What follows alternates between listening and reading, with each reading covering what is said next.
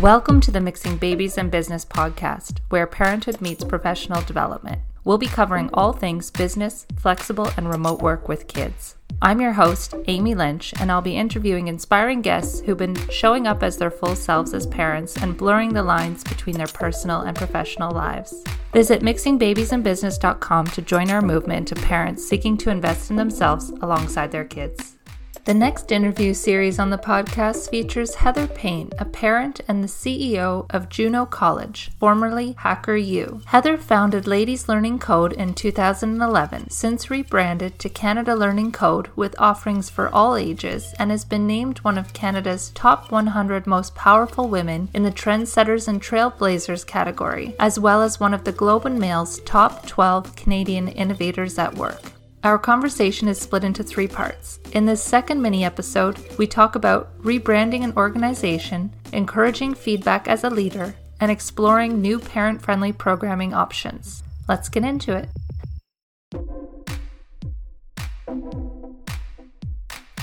And as a parent and a founder yourself, have you ever come across in the last, we'll say 5 years, because I want to include the pregnancy period that really impacts you usually as a professional, have you found that you've been limited by opportunities or chances to invest in yourself, or have they changed, and have you wished that something existed in the market for yourself? And is that kind of what has driven you to create things that are more flexible for people, or is it 100% just based on your feedback from your students to date? Yeah, I would say going back to my childhood, I have a real obsession with inclusivity and including people. And, when I was a kid, it was about seeing a kid on the outskirts of the circle and always being the one to pull that person in so that they don't feel left out. But I've always had a real obsession with that kind of thing. And I think it maybe comes from me not wanting to be the one left out. And so I go out of my way to make sure that everybody is included.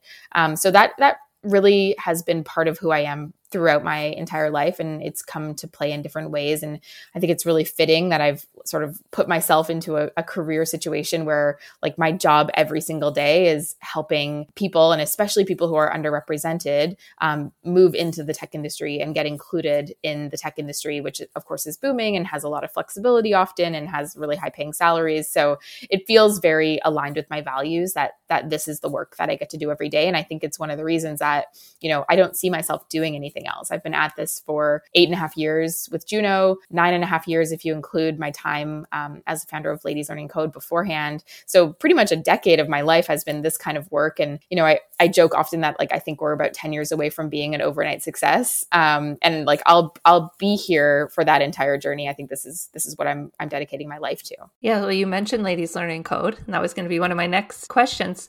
How would you advise people who are wanting to create a brand like Ladies Learning Code, which has become Canada Learning Code, which has impacted even more people than you initially probably imagined it could?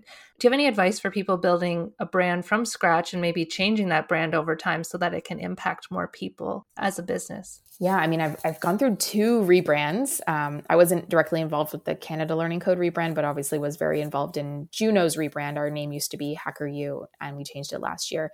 I think on the idea around building a brand, some tactical advice that I have is, first of all, I think it's important to work with really great designers from the beginning. I really believe that part of why Ladies Learning Code took off so quickly the way that it did was because we presented this really professional, polished image that made us seem bigger than we were, even from the very beginning. So we worked with Studio Function on our design, and I've worked with them many times. They also did the Juno rebrand as well.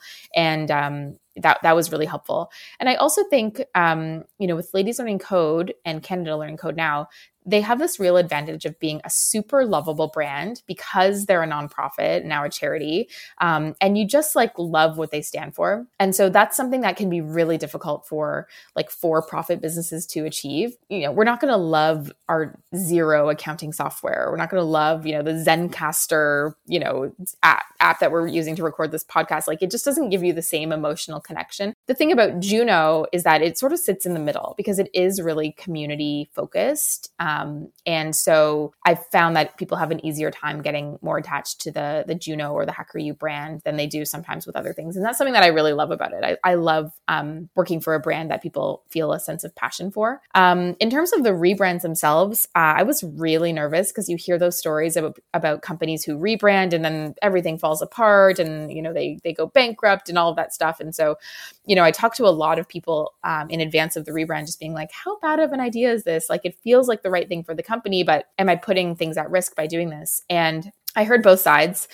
We decided to go forward with it anyway. And I think what I learned from that is sometimes people do a rebrand as a sort of Hail Mary. They think, okay, something's not working. Let's do a rebrand to try and fix all of our problems. And this will solve everything and it'll give people a fresh start. Whereas for us, the rebrand was really about evolving into who we knew we already wanted to be. So we weren't trying to change anything. We weren't trying to fix anything. It was just about, the name being a better fit for like the way we saw the company going. And I was really, really pleasantly surprised to see with Juno, like how quickly people got attached to the name Juno. People love wearing their Juno sweaters around. We've redesigned our office to be sort of Juno branded with Juno colors and kind of bring the brand to life in the space as well. And I think, even though it was just over a year ago that we kind of retired the name HackerU, like it feels like we've always been called Juno for me at this point. So to me, that's the sign of a really successful rebrand. And can you talk about how you've positioned that with your team and as a leader, trying to communicate the importance of the new brand and the vision behind the name and your impact that you want to create? Yeah. So it's something that I just find I need to give people a lot of notice. I'm thinking about things constantly and I'm making connections all the time, but it's my job to do that, think at a really high level and at a really strategic level. And not everybody else is necessarily thinking about that the same way that I am. And so I just find that with my team, it's always better the more notice I can give people, and it makes people really comfortable. So with the rebrand, I actually first brought up the idea that we were probably going to have to rebrand in the fall of 2018. Then we did all the work to do the rebrand. We finally launched it September 2019. So it took like a full year to make that happen with a lot of different people involved. And then now a year later, it feels totally comfortable and everyone recognizes that that's sort of the perfect name for the company. So I think making sure that you give the project enough time, give people a lot of notice to get used to it, make sure you create space for people to bring up, the downsides or the risks that they see. And this is something that I've had to work really hard on as a leader is, I want my team to constantly tell me that my ideas are bad. I want them to see everything that I don't see. I want to hear from them when they think something that I've thought is a good idea is actually wrong.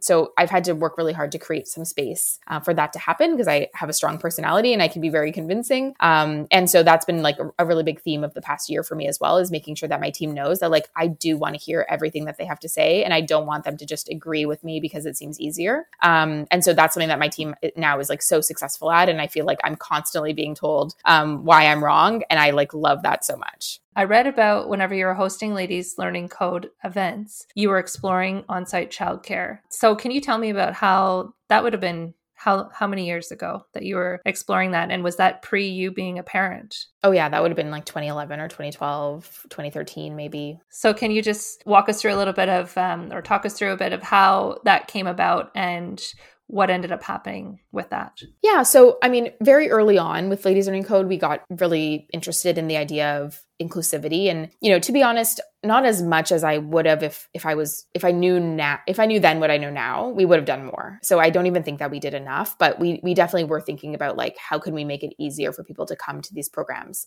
And one of the early ideas was, can we offer on-site childcare? I would say like during my time there, which ended at the end of 2013, I would say we didn't take it far enough. But the team has since offered it here and there. I believe they have a partnership with a large daycare chain, and that helps them to be able to offer childcare for their events. It's also something that we've talked about at Juno, but also not fully executed just due to it's kind of complicated. There's some like legal issues, there's liability issues. As a parent, and you ask this, like, how do I feel about it now that I'm a parent? I don't really leave my kids with strangers. So in terms of how I feel about it, it's not necessarily something that I would use personally, but I still see that it's really important. And obviously it gets easier to do that as your kids get older. My kids are still really young, but as it gets older, it gets easier to leave them with strangers. So it's something that I think we need to investigate more and continue looking at Juno. Obviously right now it's a bit irrelevant because no one can be here physically anyway. So if there was going to be some babysitting, it would be in someone's own home for them to arrange. But it's definitely something I always want to keep top of mind when we look at things like inclusivity. It's like, what do we need to do to make sure that these programs are inclusive to everyone? Yeah, and there's so many varying levels of it being executed where you could have, I've seen people who have glass partitions, and so you can see your child in the space. Mm-hmm. There are programs where there's just a play center set up and there's not necessarily a childminder, but you are letting your child play in an area that's safe for them while you can also do a bit of work. So there's so many different levels of executing it depending on your level of comfort. Thanks again to Heather for taking the time to speak about her passion behind the education industry, branding and communication, and leading a team. The next episode will feature the final part of our conversation, where we'll talk about her parenthood journey, what she wishes someone would have told her as a founder starting a family, and the need for universal childcare. Check out Heather and her work at junocollege.com. If you enjoyed this episode, please share it with your network and leave a review. It helps other parents find the podcast. You can access more parent-friendly professional development, flexible and remote work with kids resources on my website at mixingbabiesandbusiness.com. Thanks for listening.